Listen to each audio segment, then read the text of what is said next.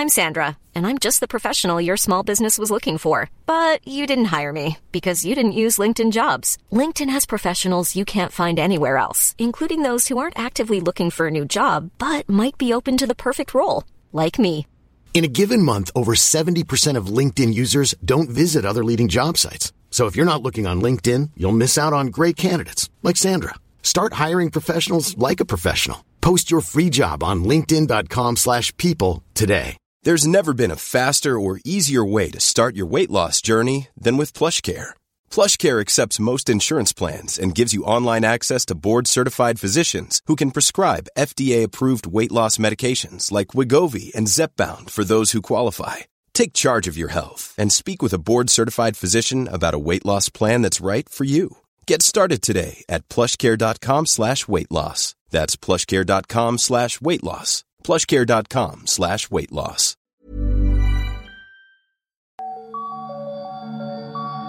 Hello and welcome to Startup Nightmares.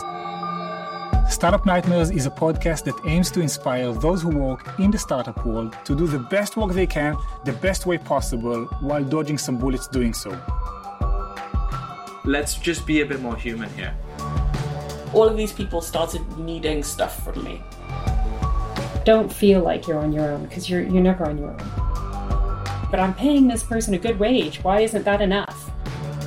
And that doesn't make me special. What is making me special is my deeper story. People need a sense of purpose to feel motivated in their job. Wake up at 5 in the morning and go to the gym for an hour. What the fuck is that? You're sitting at your desk crying and you're like, what happened? I had no idea how to monetize anything. I was like, everybody gets a title. You get a title. You get a title. Either pay me or I will sue you. All of our guests have been to the dark side of the innovation ecosystem and came back to tell their tale. You can use this. This is how you get there. It is not a secret anymore. My name is Tal Shmueli and I will be your host. Albert, thank you for coming to the show. Thank you for having me. We are here to talk about your journey in startup land. You've had a non-linear and quite irregular career so far, and you're doing something that I consider remarkable, solving a huge pain for people I deeply care about. So we're going to discuss that. And before we go in any deeper, can you please tell us who you are, what do you do, and why do you do it? Of course. My name is Albert de Simmons Aziz Clausen. Albert de Simmons Aziz Clausen. Exactly, yes. I am the CEO and co-founder of Underpinned, which is a kind of one-stop solution for freelancers and clients. It's a subscription-based service that basically lets you do everything from proposal to payment in one place, from attached everything to accounting, insurance, so you can literally log in and have your whole career sorted in one single virtual office. And that's both for the clients and the freelancers. We've been running for about a year and a half now, started in August 2018, and things have moved very quickly. I started it because before this I did PR and business strategy consultancy, mostly for kind of bigger businesses, but I also ran a media and arts company and arts charity, which is very focused on helping young and emerging artists. So I spent a lot of time with, I guess, the kind of biggest problem group in this area, which were kind of the hardcore creatives who were very, very focused on their craft and not particularly focused on the business side, particularly kind of fine artists who would see the way in which they present themselves, the way in which they present their business was very focused on the thing they were producing and not who they were producing it for. But what it meant was I spent a lot of time teaching people how to build a business around an art, around a craft. And slowly but surely that kind of crept into a wider pool of people. And it started in the art world and then became, graphic designers and then marketeers and then consultants. And then I realized that I was doing the exact same thing for myself as a consultant for big business. And the bigger businesses I was working for, I was like, actually, these are exactly the same set of problems. They're just in a more complex system. But anyway, that's what then led to what Underpinned is now. How did you transition into entrepreneurship? Did you have a full-time job when you started Underpinned? No, I had a really weird transition in that I went straight from doing the consultancy and running the media and arts thing. The media and arts thing was much more of a passion project. I hoped it would be a business that could make a lot of money. I'm not 100% sure I really believed that it could be from where it was at the time. So I went straight from just doing consultancy, which I was doing fairly full time. I was doing kind of 3 to 5 days a week most weeks, so fairly full time, to doing Underpin. I think it was So July was when we first sat down, 2018. Me and my business partner sat down and said, okay, this is a thing we want to do, but right now it's just an idea. Let's sketch it out. And then August, we incorporated, and then October 1st, we drew down the first bit of cash, which made it a full-time job where I was paying myself. So it was a very quick process from this is the thing that we want to do to this is how we're going to do it. So, oh my God, okay, we're actually doing it. There wasn't really a transition period. It just kind of, I stopped doing everything I was doing and I started doing Underpinned. And so, yeah, so it was pretty much from day one, it was my full-time job. What does day one in a non-existent company look like? A couple games of chess, hilarious chit chat, sitting in a room or a coffee shop, kind of desperately going through your to-do list, wondering what you can actually achieve, rereading emails and realizing that it didn't make any sense or you don't understand what you're talking about.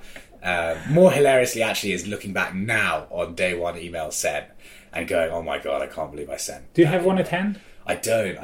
And nor I think the ones that I really thought were bad were always contractual stuff, which I probably wouldn't be able to talk about anyway. But I remember reading emails that I was sending to lawyers about, share structures or some kind of little thing about the investment we were raising and being like, "Oh my God, I'm lucky that we managed to not get completely done over by somebody," because the learning curve on the kind of financial and admin side is so steep in a startup. I think that when you start, you're saying the art and science thing. Okay, you've got this passion, this idea, this thing you want to do, this market you want to operate in, and that's particularly interesting. But there's a whole other side to it that you learn very quickly and very harshly, particularly if you get money very early on in the process, where you suddenly got... I remember having an hour conversation with an accountant about pension responsibilities and being like, what? Like, I'm a month into a startup. Why am I talking about pension responsibilities with a really serious dude? But yeah, I think that there's the day one, it doesn't, I don't know, it's kind of, I guess day one is trying to put everything together and be like, okay, this needs to make sense and be organized. What dictated your priorities in day one? I had and still have a very strict regime about the way that I work. So I would get up and I would work out, these are the things that need to occur for the business to survive and operate as like a basic. These are the things I think I need to do in order to improve the business. And these are the things that I want to do around the business. Usually the thing you want to build is almost unapproachable. It's usually way too big. A vision is not something you can actually achieve. You say, okay, you've got a vision, you know what you want to achieve, you know where you want to go, and that's the thing that's driving you, the art, the kind of passion bit. Put that to the side for a second, because you can't achieve that. And find out, what can I do today, a series of tasks that I can actually go and achieve and work through in a day. So I'm just going to tick through the things that I know I can actually do, and then another task is to find someone who can help me do the things that I don't know how to do. Sounds so nice and tidy and clear. And now talk to me about what really happened. So, I mean, there was... He's like, this part of the pitch is not rehearsed. No, so I'm thinking, like, what went wrong and why did it go wrong? And I think that actually, kind of, my perspective of it was, at the time, you're like, wow, I'm nailing this. And then you look back and you're like, I was not nailing that. Right? So I think that the mistakes, the kind of what actually happened at the time, I think I genuinely was like, I'm doing this all right. Like, this is exactly what I should be doing. I'm working really hard. I'm checking things off my checklist. I'm talking to the right people. I prioritize. I delegate. But then you look back and you're like, wow, I prioritize all of the wrong things. So I mean, when I started, I had this really strict regime. I'd get up super early. I'd be in the office like 4 hours before anyone else. I would write out a huge checklist of things to do. I would feel really organized about it. But I think that the biggest thing was, what really happened was, you 100% have no idea what you're doing. And I think even if you've done a few startups before... 100% you don't know what you're doing. No one knows what it is. The thing I've learned the most in being business at all is whether you're talking to somebody who's 60 and done it for 50 years, since they were 10, or you're 3 years in, like, you have no idea what you're actually doing. And it's actually it is always those little tiny tasks that you can do well. But as an overarching thing, no one is massively more insightful than anyone else. And I think that what really happened is a really, really harsh learning curve over quite a long period of time. Yeah, I think that there's this kind of, I mean, you must know, like, the Lean Startup, the book, right? And that was the most depressing book I've ever read, because it's obviously it's a very important book in the startup world. It's a very a lot of people kind of use it as a Bible, particularly for tech. But it's very kind of the Silicon Valley attitude of as lean and as, like, kind of, I don't know, unemotional, as clean cut and as sterile as humanly possible to iterate towards success. especially, I mean, like, the whole point of a startup is to disrupt something. If you're a startup and you're not changing something, then you're just the same business as something else. You're unlikely to be very successful. So if you're disrupting something, you're changing something, you're operating in what is by definition an unknown space because it's changing, right? So you don't know what's going to happen. And I think that, you know, whenever we look at global economics and we look at economists who are predicting what's going to happen, it's so rare that people are right about what's going to happen. And then 10 years later, somebody says, this guy was right. Yeah, but he was one of 100 people, and he was the only one that got even close to what it was like. So, and no one listened to him because right, because he was crazy. And so I think that it's a very similar thing. That you can get better at those individual processes, and like the learning curve that I think I will take away from this will be the legal language, the accounting language, the way in which you operate a business from a financial perspective, the kind of the more admin related stuff. But the actual operation of a new idea is inherently novel every time. And therefore, yeah, you can't know what you're doing. These are things that remain unknown and uncertain as you're building them. Yeah. I think that's also why people always say they back people and not ideas. I think when people are talking to me about how to raise money, one of the things I often say is, okay, kind of put your idea to the side a second, kind of forget your idea, because actually the reason someone's going to give you cash is because they think you are the person to do this, and they think that there's an opportunity in the market. Because especially in the first few years of your business, you know, pre-Series A, no one expects your business to look anything like you thought it would look when you started. When you first write that business plan, people expect that to change massively over the course of your first few years. One of the reasons that VCs love to back founders who have done 3 startups, even if they were all failures, is that they know that founder knows those processes. So although all of the unknown stuff around the business is going to change, and maybe it won't work, maybe it will, you know, we talked about mitigating risk, like trying to show that you've got alternative plans, that there's a redundancy built in. If you know that somebody's good at those processes, when it does come time to pivot, or it does come time to cut half the team out and restructure, that they have like some sort of oversight of how to do it. There are reasons that it's okay if a business fails because of, and there's the reasons that feel like we should have known better. It's a really difficult question because hindsight is a great thing. You know, everybody says, you know, you look back, oh, I see why that business failed. But when you're in the driving seat of these things, you think everything moves very quickly, but actually things move quite slowly, and it's a long iterative process to get these things right. And there are so many places where mistakes can be made, and there's kind of 2 types of mistakes, and there's probably loads more, but 2 that pop to mind. One is the kind of fork in the road. Where are you going to go with the business? So we need to make a decision. Once we've made that decision, we can't possibly know whether the other one was better or worse because we never tried it, right? And then you have the mistakes that are like, okay, these guys forgot to file for their VAT, so they didn't get the cash back in the first month, and that meant that they were a month behind on a payment, and then they were chasing themselves, and there was a whole issue. And I think that it's very easy to mess up admin, especially because it's the most boring part of doing anything. And those mistakes are the ones you have to avoid. You have to just put your head down. You have to learn, which is why I do all of my admin and the stuff that I don't want to do first thing in the morning. The first thing I do is that. But these things are so important, but they're things you don't want to do. And a big part of our business is actually how do we create a proposition around something inherently boring that people don't want to engage with, that is engaging and interesting. And I think it's exactly the same, you know, with a startup, that actually there is a great sense of achievement that you feel when you successfully tick things off a to-do list. Like I loved maths at school. I loved maths. But the reason I love maths is the just sense of like almost adrenaline in solving a maths problem. And I think it's very similar with admin. Admin is something you don't want to do, but getting through admin tasks and then seeing that you're in a better place because of it is a very nice feeling. So yeah, maybe there should be a podcast on admin, but we can make it fun. Anyone who'd ever missed out on a big admin task and it came back to beat them in the ass, it knows. Yeah, you know, 100%. And you can't. Well, what's really weird about it though is if you didn't do something and it comes back to bite you, you still don't want to do that thing. That's the really weird thing about it. Like, you still know that you kind of like. There's sometimes you're almost like, yeah, but I really don't want to spend 4 hours going through accounts. So like, I know I've been charged for this, but like, that's really terrible. But also, I still don't want to do that task. So from day one, I would sit down for maybe 2-3 hours a day and just read government websites, accounting textbooks, law textbooks, all the things I would try my very best to avoid. Yeah, and I would just like literally put my head in it and go through it. And I wouldn't necessarily read it in massive detail, but I would read it to the point where I'd go, okay, EIS, I now know what EIS investment is. I am confident that I could explain it to somebody. I also spent a long time learning how to do, in a very top level way, every single department's job. Everyone's had a manager that they hate, right? Because they don't understand what they're doing. You know, and the manager's been like, I want this done today. And you're going, well, that's not how this works. And so I really wanted to make an effort that, especially as we were going to be moving quickly and there'd be a lot of pressure on us, that I wasn't telling somebody to do something that I didn't understand. And therefore I didn't understand how long it was going to take them or what the process was.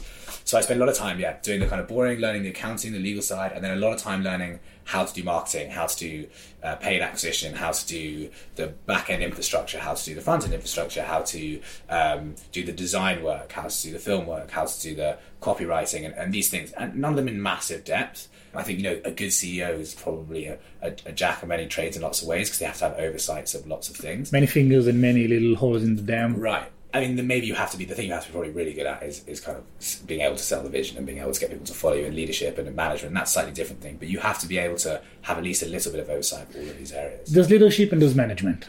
Yeah. Which are very different. Very different. Very different. And actually, I think that a lot of good CEOs are probably terrible at management, but really good at leadership. Because, especially in the startup world, if you're moving quickly, especially if you work with a VC, they'll be like, great, people want to follow you, but we're going to put a COO in your company who's actually going to do all of the management stuff. But that you can't have that in the early days. And I think that that was one of the things that I really wanted to make an effort to learn how these processes work, and learning about Scrum techniques and learning about all these other different things to try and help build a team that actually made sense. You're taking a very, very particular creative energy, and you are channeling it into a relatively passive activity, which is learning and consuming knowledge and building your professional confidence. Was that hard in any way? I had a unique, well, not completely unique, but quite a unique reason for that background. When I was younger, I was a ballet dancer, and I studied at the Royal Ballet School. And in ballet, everybody knows nobody likes stretching, nobody likes doing conditioning, nobody likes doing these other bits. Everybody liked being on stage and performing and being a big performer.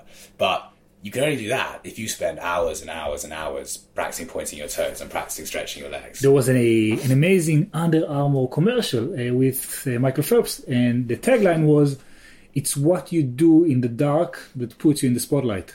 Yeah, I mean, that's maybe over-egging the romantic idea of running at night. Have you ever watched one of those running motivational videos where it's like this guy telling you that you've got to get up and you've got to do all this, and it's this big thing. And it's kind of half true. You do have to do stuff you don't want to do, but you've also got to do it in a way that allows you to do it. One of the things I was saying to somebody recently, that we were talking about New Year's resolutions, and I put a post on my Instagram story on the 14th of January of a pretty empty gym at 6 o'clock in the morning, and all it said was, the New Year rush is over, gym is back to normal. And the thing was, it took 2 weeks of really busy mornings in the gym before people gave up. And the reason that I think that is that people are really good at going all in for something for a short period of time and then giving up. But the only way to be successful at anything is consistency. If you want to be a bodybuilder, or you want to be a runner, or you want to be a businessman, or you want to be a consultant, or you want to do whatever, you got to do a lot of things consistently for a long time. So set yourself achievable goals. Don't get up and say, I am going to raise £1 million today, because you will fail every single time. Don't get up and say, I'm going to go to the gym for 3 hours every day for the next year, because you will fail after 2 weeks. Get up and say, okay, I'm going to go to the gym for an hour 3 times a week, or I'm going to go and do my accounting for half an hour every Sunday, or I'm going to go and do really achievable tasks that you can actually build on. You can do more after. You can always overachieve on those things, but if you set yourself unachievable tasks, then you just don't ever achieve them. Setting yourself achievable goals when there's no money coming in and you're uncertain of when will money come in, that's very hard. You want to do more, you want to achieve greater things, you want to spend your time in the best way possible. What are some tips to setting achievable goals from the get-go? If your problem is that you don't have an income and you think that it might take longer than your current financial situation will allow for you to get to the place you want to get to in business, in the thing that you're doing, then that's not considering everything else. So therefore it's not an achievable goal, and it makes sense that it's not achievable because you're not considering the fact that you also have a life to live. One of the things I say to freelancers when I'm giving them advice is, the first thing you need to think about when you're talking about your finances and setting your rates is, how much do I need a month to live? Okay, I pay £800 a month in rent, say. That means you need to be making £800 plus food plus bills before you're even breaking even every month just to survive. And I think that's so what you're saying is like setting achievable goals. Often people focus on one vertical of what they're doing, and that might be like, my startup goals are this, or my career goals are this, but actually they need to be part of a slightly more holistic set of context. So the goals are not just what happens when you open your laptop and start working. Right. So with your example, let's say, okay, you've not got no income, you're trying to start the startup. So you realise that actually one of the things that you need to do is make sure that you're covering your basic income, and that should be part of your goal. Because if you crash and burn after 2 months because you have put everything, it's the Icarus problem, you've put everything you possibly can into the startup, you've flown too close to the sun, and then you crash and suddenly you've got nothing to back up on. Whereas if you just said, okay, I really don't want to, but I'm going to go work in a coffee shop 3 days a week and do 4 days a week of my startup, and it might take me 5 months to get where I want to go, but I've got a little bit of safety. And, luckily some people can rely on their parents to give a little bit of safety, or you can rely on a friend who can help you out and let you stay on their sofa or whatever it is. But you have to build those into your achievable goals. So when you set a goal, you think of it as a big task. You break it down into what does that actually mean. So if your goal is to start a startup, okay, and you know roughly what that takes, you've got some learning to do, you know roughly what that takes, part of your task should be, well, actually, I also need to make sure that I'm financially stable enough to be able to commit to this. Because one of the biggest hamperings on mental health and mental well-being and your ability to think constructively is personal pressures, stress, and financial pressures and stress. So if you're missing out on a call from a customer or investor because you're afraid the bank is calling you. Yeah, and that's a big deal. And I think that if you're not in a position where you are kind of comfortable and or happy to a certain extent, you're not going to be achieving in a way that you could achieve. And like my reaction, which people always say is very weird, is that if I'm very, very stressed, I will quit all of the fun things that I'm doing in my life, and I will get up 2 or 3 hours earlier than I normally get up, and I will do all of the stuff that I don't want to do until I stop feeling stressed. And that sounds like a kind of crazy response, but the problem is those stresses will stop you from being good at what you want to do, and actually buckling down and doing things you don't want to do for short periods of time in order to mitigate those stresses is massively helpful. And there's also a point where stress accumulates and the things that you enjoy doing are no longer enjoyable. You're with your partner and you're not being able to enjoy your time together. Yeah. You are with friends, you're going out and you're looking at your phone, or your mind is wandering, or you just don't sleep well because those things you should be doing. Yeah, I mean the famous work-life balance question, which again, for my business is incredibly relevant because that's a big problem for freelancers. It's how do you negotiate the terms of your life and work balance when you're the person that's doing the negotiation? And it's always tempting to push yourself more into work. And like one of the rules that I've set for myself is I don't really like working in the evening, so I try my very best not to. So I try not to work. I mean, I'll answer the odd email, I'll take a couple of phone calls after 6, but I won't kind of do any heavy lifting work after 6 p.m. And the kind of idea of a startup CEO should be in the office till 11 p.m. every night. But actually, if you're waking up miserable and you're not enjoying doing the startup side of things because you've lost all of your friends and your girlfriend hates you and you're financially stressed and you're all these things, then you're not going to be operating in a positive way. And I think it's easy to want to rush things and put everything into it. There's this idea that if you're doing backbreaking labor all day every day that you're going to be successful, and there's a certain level of truth that you should be working hard, but it's so important to look after your mental well-being. So it all sounds well and true, and I want to believe you. Okay, I really do. I need some credibility behind it, because these sound like great life advice, but was it hard-earned, or were you just born with the blueprint of how to get it right? I was miserable for large portions of the first year of this company, and there were periods where I think it would be unfair of me to say that I struggle with mental health, because I think that would be unfair on people who have more serious issues. But there were definitely periods where I was de-energized and incredibly feeling miserable about things and feeling slightly broken and feeling like, I felt like there were periods where I had loads of acquaintances and no friends, or I never made time for the people that I really wanted to see, or I literally drove myself to illness, like physical illness, multiple times just by overworking myself and not sleeping and wanting to have my cake and eat it.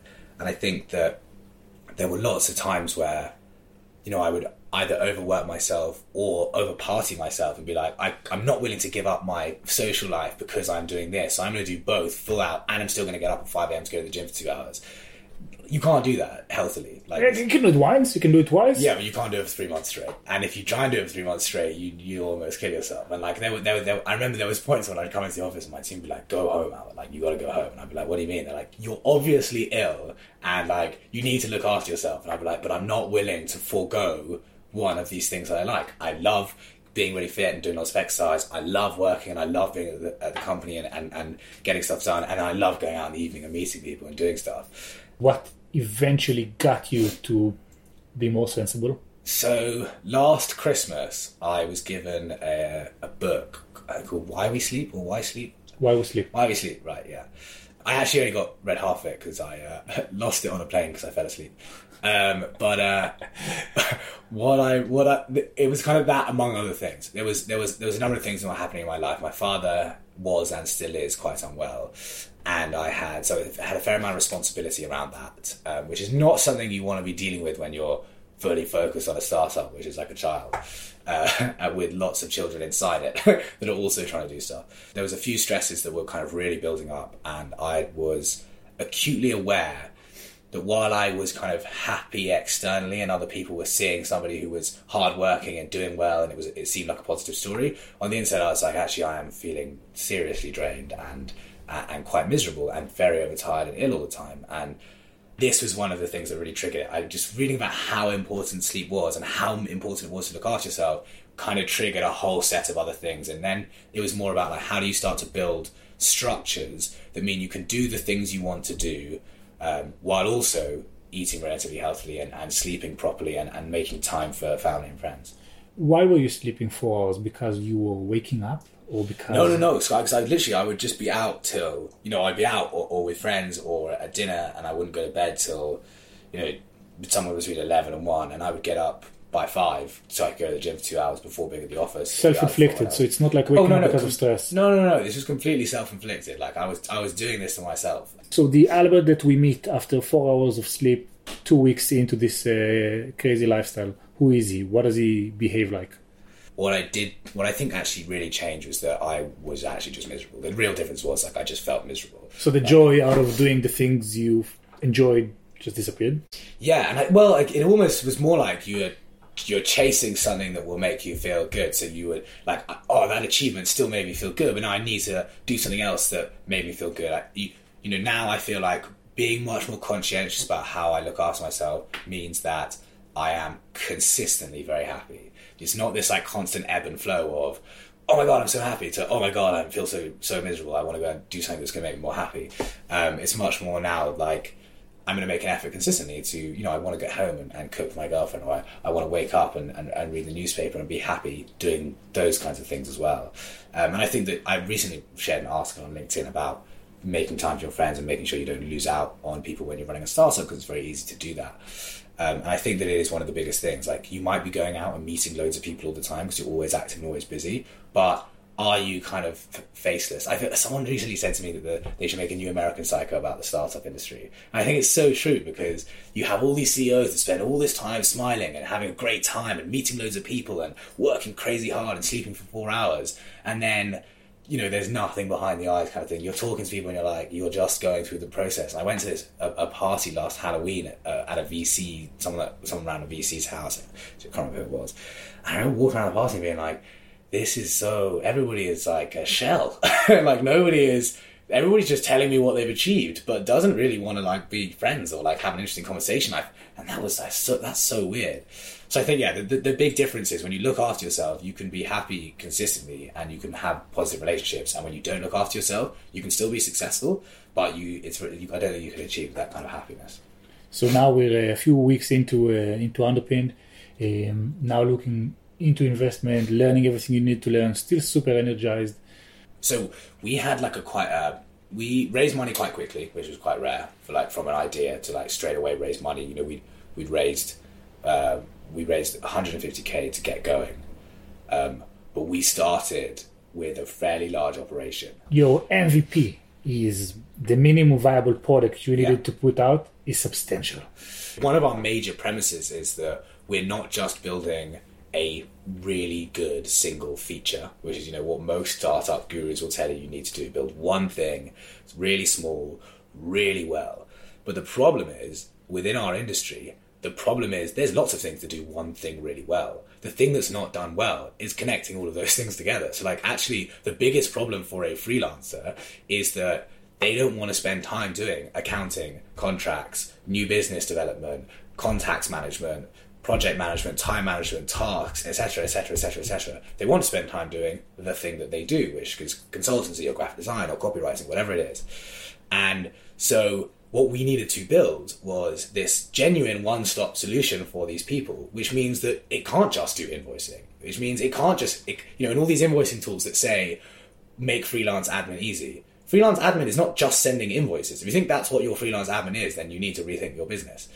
Freelance admin is running a business while doing a craft. The way I used to describe it to artists was think about Damien Hirst. Damien Hirst is not an artist. Damien Hirst is an institution and a business with marketing teams and PR teams and business operational teams and infrastructural teams. There's a huge amount of stuff going on. So what I was saying is, so this was a big operation we had to deliver quite quickly, because we had to deliver all of these features in a way that was culturally engaging, for community engagement, that had genuine educational insight in it. So a huge amount of stuff going on. And what that meant was we were a long way off what would be considered to be an MVP for the whole product. So while we might be able to validate parts of it, it was going to take a long time. I mean, it took us till January 2020 to release a live version of the product. So from August 2018, that's quite a long time to release what is an MVP. And we had lots of betas and stuff, but what it meant was, in terms of raising money, was we needed a relatively large amount of money to run all the media stuff, to run all of the advertising, the brand development, the tech development. So I had to raise money. I think my biggest regret was that I raised the first bit of money too quickly and then felt a little bit stuck out in the middle of an ocean with lots of responsibility, lots of people that were dependent upon me, and not enough knowledge on how to progress raising money. And I think that investment is this black box that nobody seems to understand, and everybody says they understand, and it's different for every single person. But my biggest setback was about 3 to 5 months in, when we were have we made this? Have we built this in a way? I don't have access to the VC world. I don't have access to the financial world. So how are we going to offset the fact that we've gone for an operational model that requires a fairly large amount of capital, but we don't have the Linksec capital at that point? So there were parts where I was actually, this bit of the business I didn't understand enough, and therefore we kind of made a mistake in the way that we approached it. How soon did you raise the first investment? It took 6 weeks from the writing of the pitch to raising the first investment. That's quite rare. That's unheard of. But at the time, I didn't realise. It made me think that this process was easy, which was the whole process of it. We raised the money so quickly that we were this is not going to be that hard to raise kind of cash, because our idea is really good and we're a good team, which just absolutely is not true. And raising money takes, even if you are in a good place, expect that you're going to spend 6 months raising cash. Yeah. So 6 weeks in, you've secured $150,000, and what did you do with that money? Were you tempted to go and hire people? So this is one of the other things. I set out with I had broken down financially every penny that would be spent for the first 18 months, which we've actually not deviated from that much from day one. So I set out all of the staff that would be hired, who were hired on day one. So we started with a team of 6 on day one, all fully paid staff. So I had set out financially everything that would be spent on. So from the office to the team to the accountants to the lawyers to every part of the business. So it was almost a kind of real business from day one. How did you know how to break it into these segments and estimate how much it would cost? Just loads of research. The first spreadsheet that I had, I still have the first spreadsheet that I made, and I literally, ironically, I color coded it despite being colorblind. But I broke it down into basic departments that I know exist, which was HR, service providers, the infrastructure, and then the tech, which was and then there was a contingency which I built in as well, and I built in a larger contingency than I thought was reasonable, because I thought there would be things I didn't have oversight of. But then within each of those departments, I basically went and did loads of research on how much will this cost, how much How much is realistic with this? How much will this have to scale as we scale up? Where will we have to go? And I think when you start a startup as well, especially again first time, there are so many costs that you don't even think you're going to have to pay, or you don't consider them. Like what?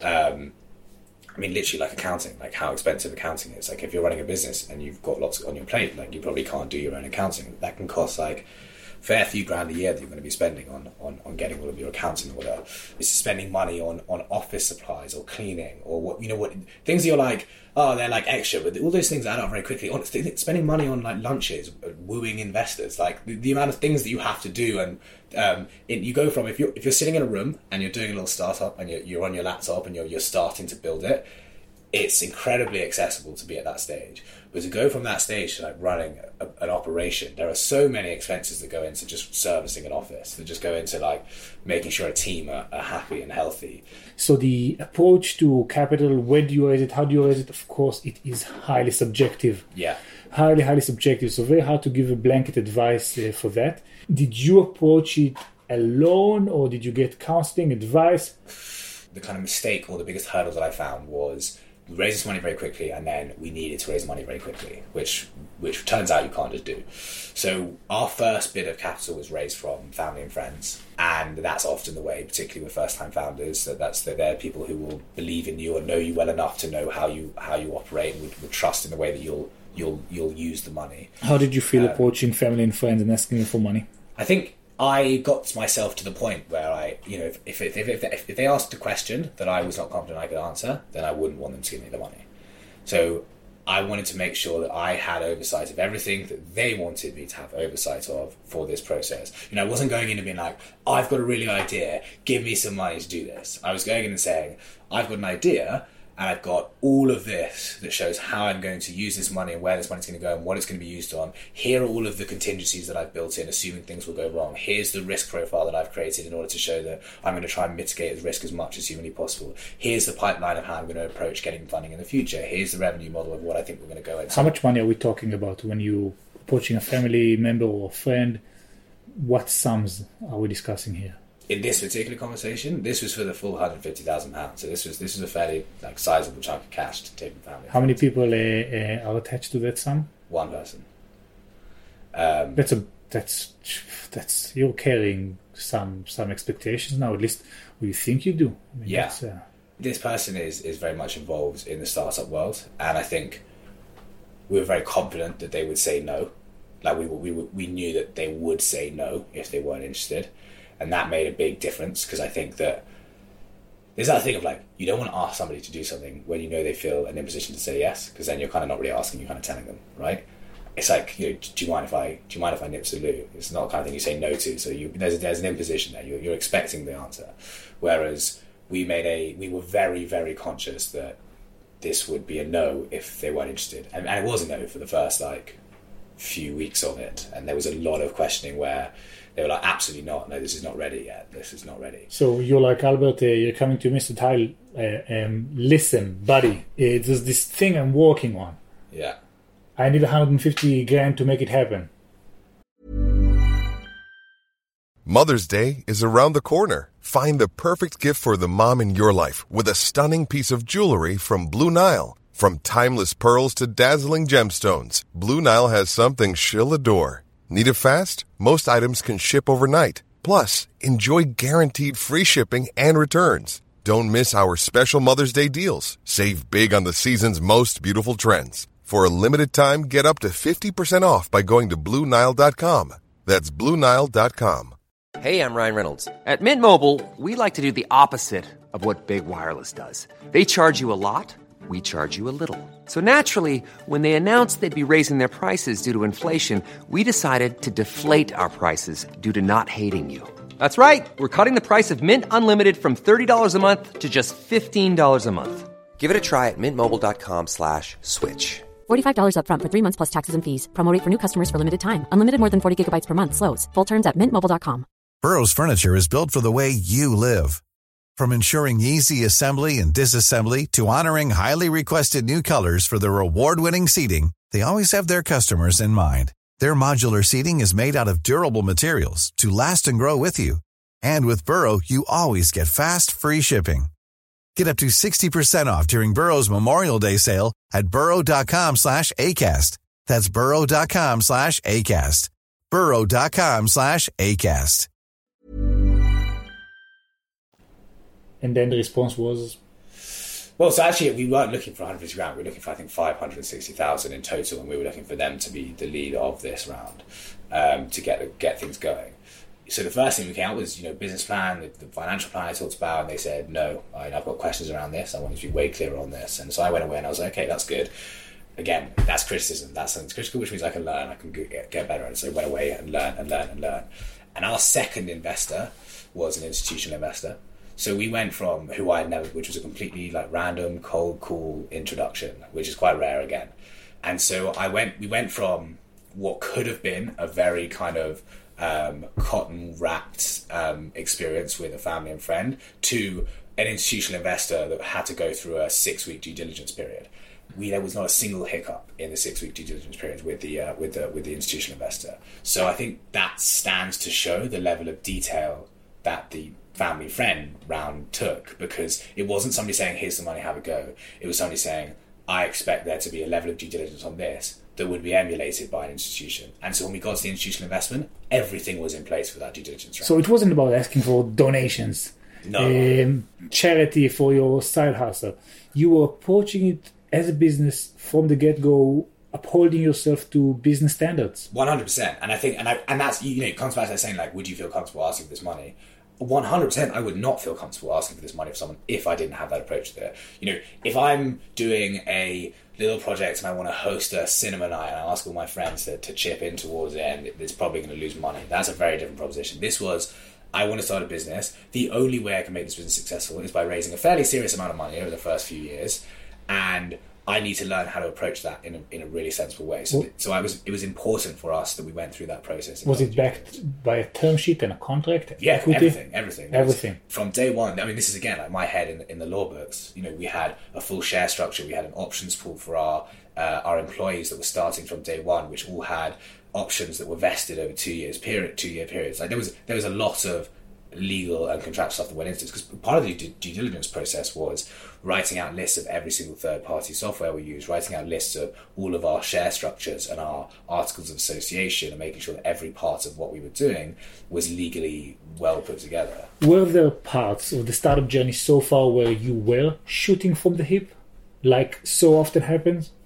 What I definitely do is sometimes go, don't really know what I should be doing here, but I'm going to give something a go. I'm going to make sure that it's not an absolutely nuts thing to do, and then I'm going to give it a go and hope for the best and see how it goes. And I think that it comes down to your approach to it rather than necessarily the thing that you do. Being able to go, okay, this might be wrong. I might make a mistake. This might not go very well, but I'm going to try it. And then if it's not going well, I'm going to know that I can change it. I know that I can take criticism and say that it's wrong. And I think that what you can't do is be pugnacious about it. You can't just be I'm just going to keep going down this route and I'm going to try this, I'm going to try this, I'm going to keep going and not listen to the external influence, because every single part of this process is so iterative. There's so many influences that come in. You're always kind of shooting from the hip, but you need to make sure that once you've made that shot, you're readjusting for the next shot. Fair enough. What are those things that you would say make someone a first-time founder a successful one? Confidence, 100%. The ability to take criticism constructively. Which comes with, by the way, confidence. I think kind of a lot of it just stems from confidence. Because I know loads of people that I think are easily clever enough to do interesting things, easily good enough at what they do, easily hardworking enough, but not nearly confident enough. And you are presented with so many points where you're going to be I don't know what I'm doing. Or you're in a room with an investor and you're okay, they just asked me a question that I do not know how to answer. How can I be confident in replying to that? How can I unwaveringly show that I am the person to do this? Because a lot of business, a lot of building this is getting people to follow you, is getting people to believe in you, is having the confidence to make a decision that might be quite scary.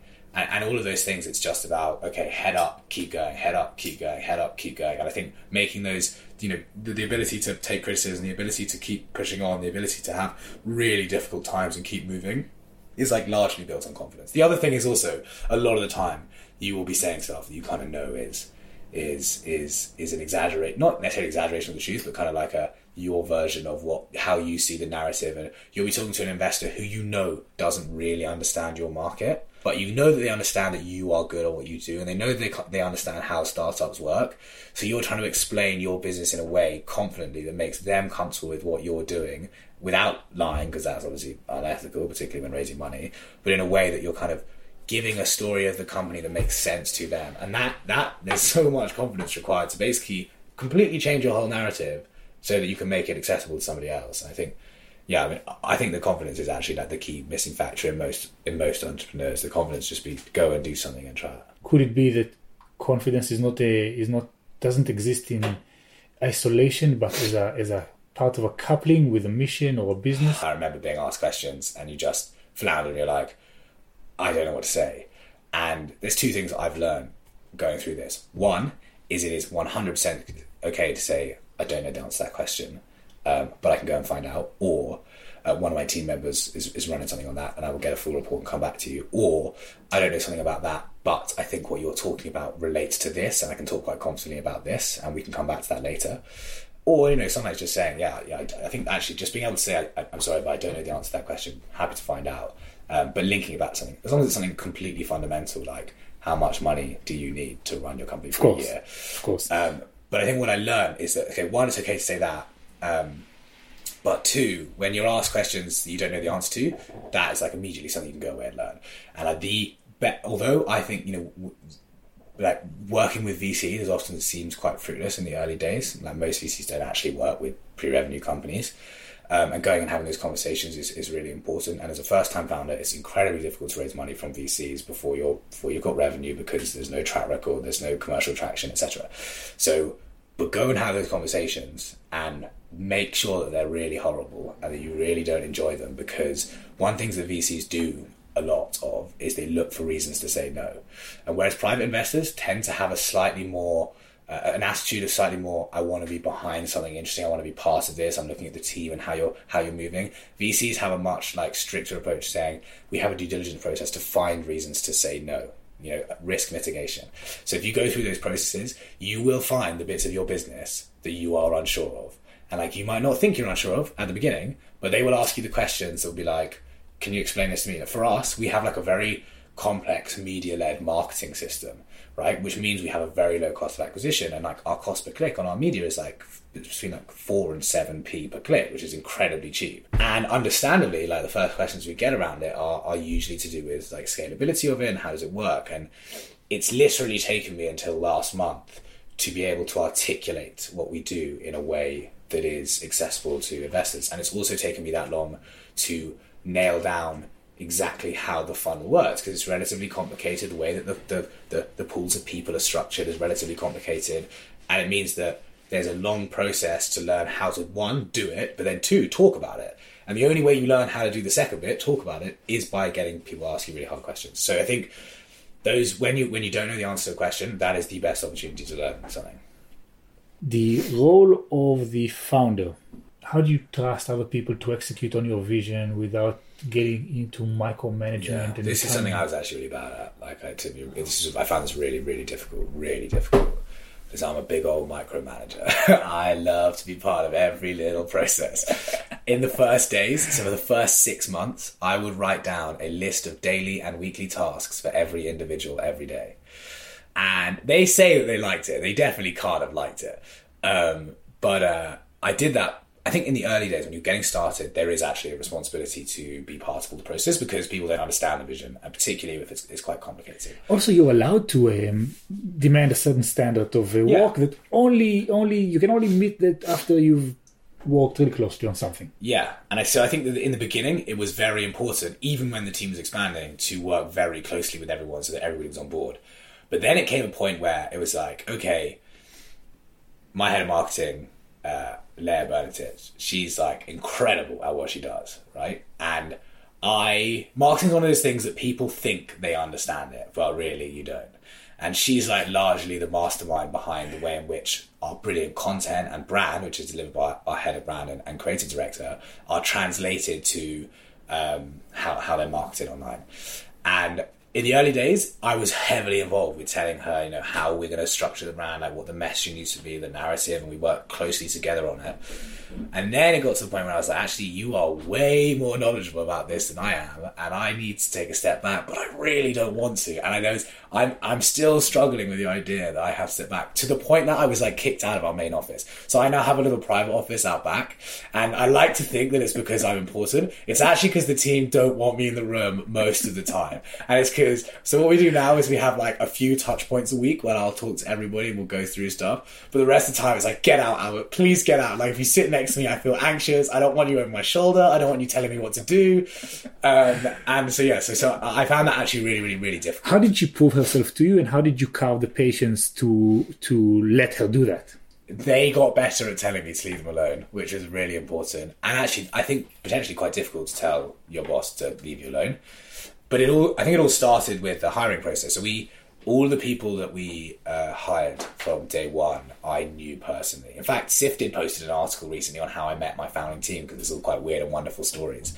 But it was this process of I wanted them to be people that I knew and liked, not just for the job that they did. And because of the way we were building this company, it wasn't the kind of like sterile Silicon Valley tech. It was a big bit about it was culture and community and how our brand looks and feels and how you interact with our company and our technology. So it was important that there was a relationship that worked, not just in a kind of strict business sense.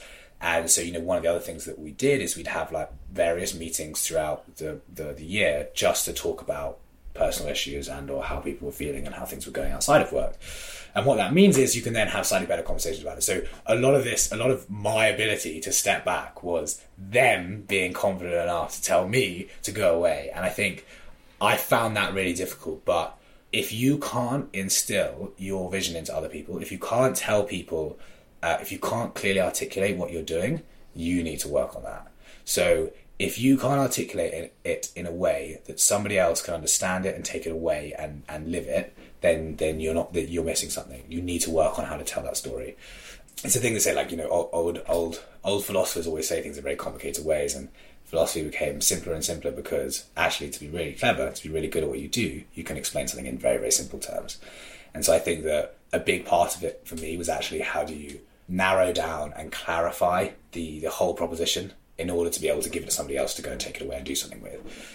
Albert, we're nearly at the end of our time.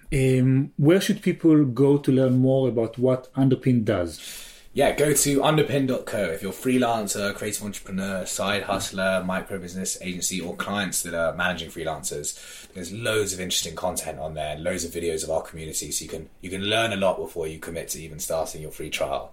But also, we're always looking for feedback. So what you guys are doing is absolutely remarkable. You're solving a huge, important problem, streamlining the work of freelancers and making sure they get paid for the awesome work they do. This is a big propellant of the whole innovation ecosystem. So we wish you all the best in your endeavors. We can't wait to see you here on the second season, taking us through raising the Series A, completing a successful crowdfunding round, and growing your team, still working from the corner private office. Yeah, thank you very much. It's been really great to chat to you. It's been our pleasure. Thank you so much, Albert.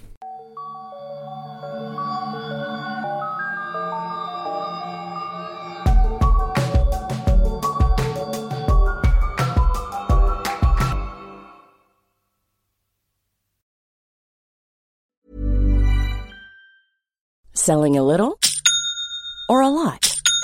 Shopify helps you do your thing however you cha-ching. Shopify is the global commerce platform that helps you sell at every stage of your business. From the launch your online shop stage to the first real-life store stage, all the way to the did we just hit a million orders stage.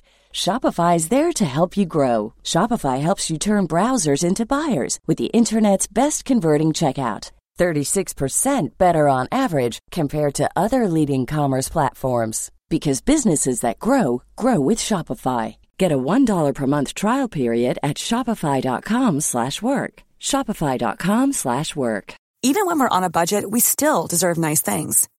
Quince is a place to scoop up stunning high-end goods for 50 to 80% less than similar brands. They have buttery soft cashmere sweaters starting at $50, luxurious Italian leather bags, and so much more.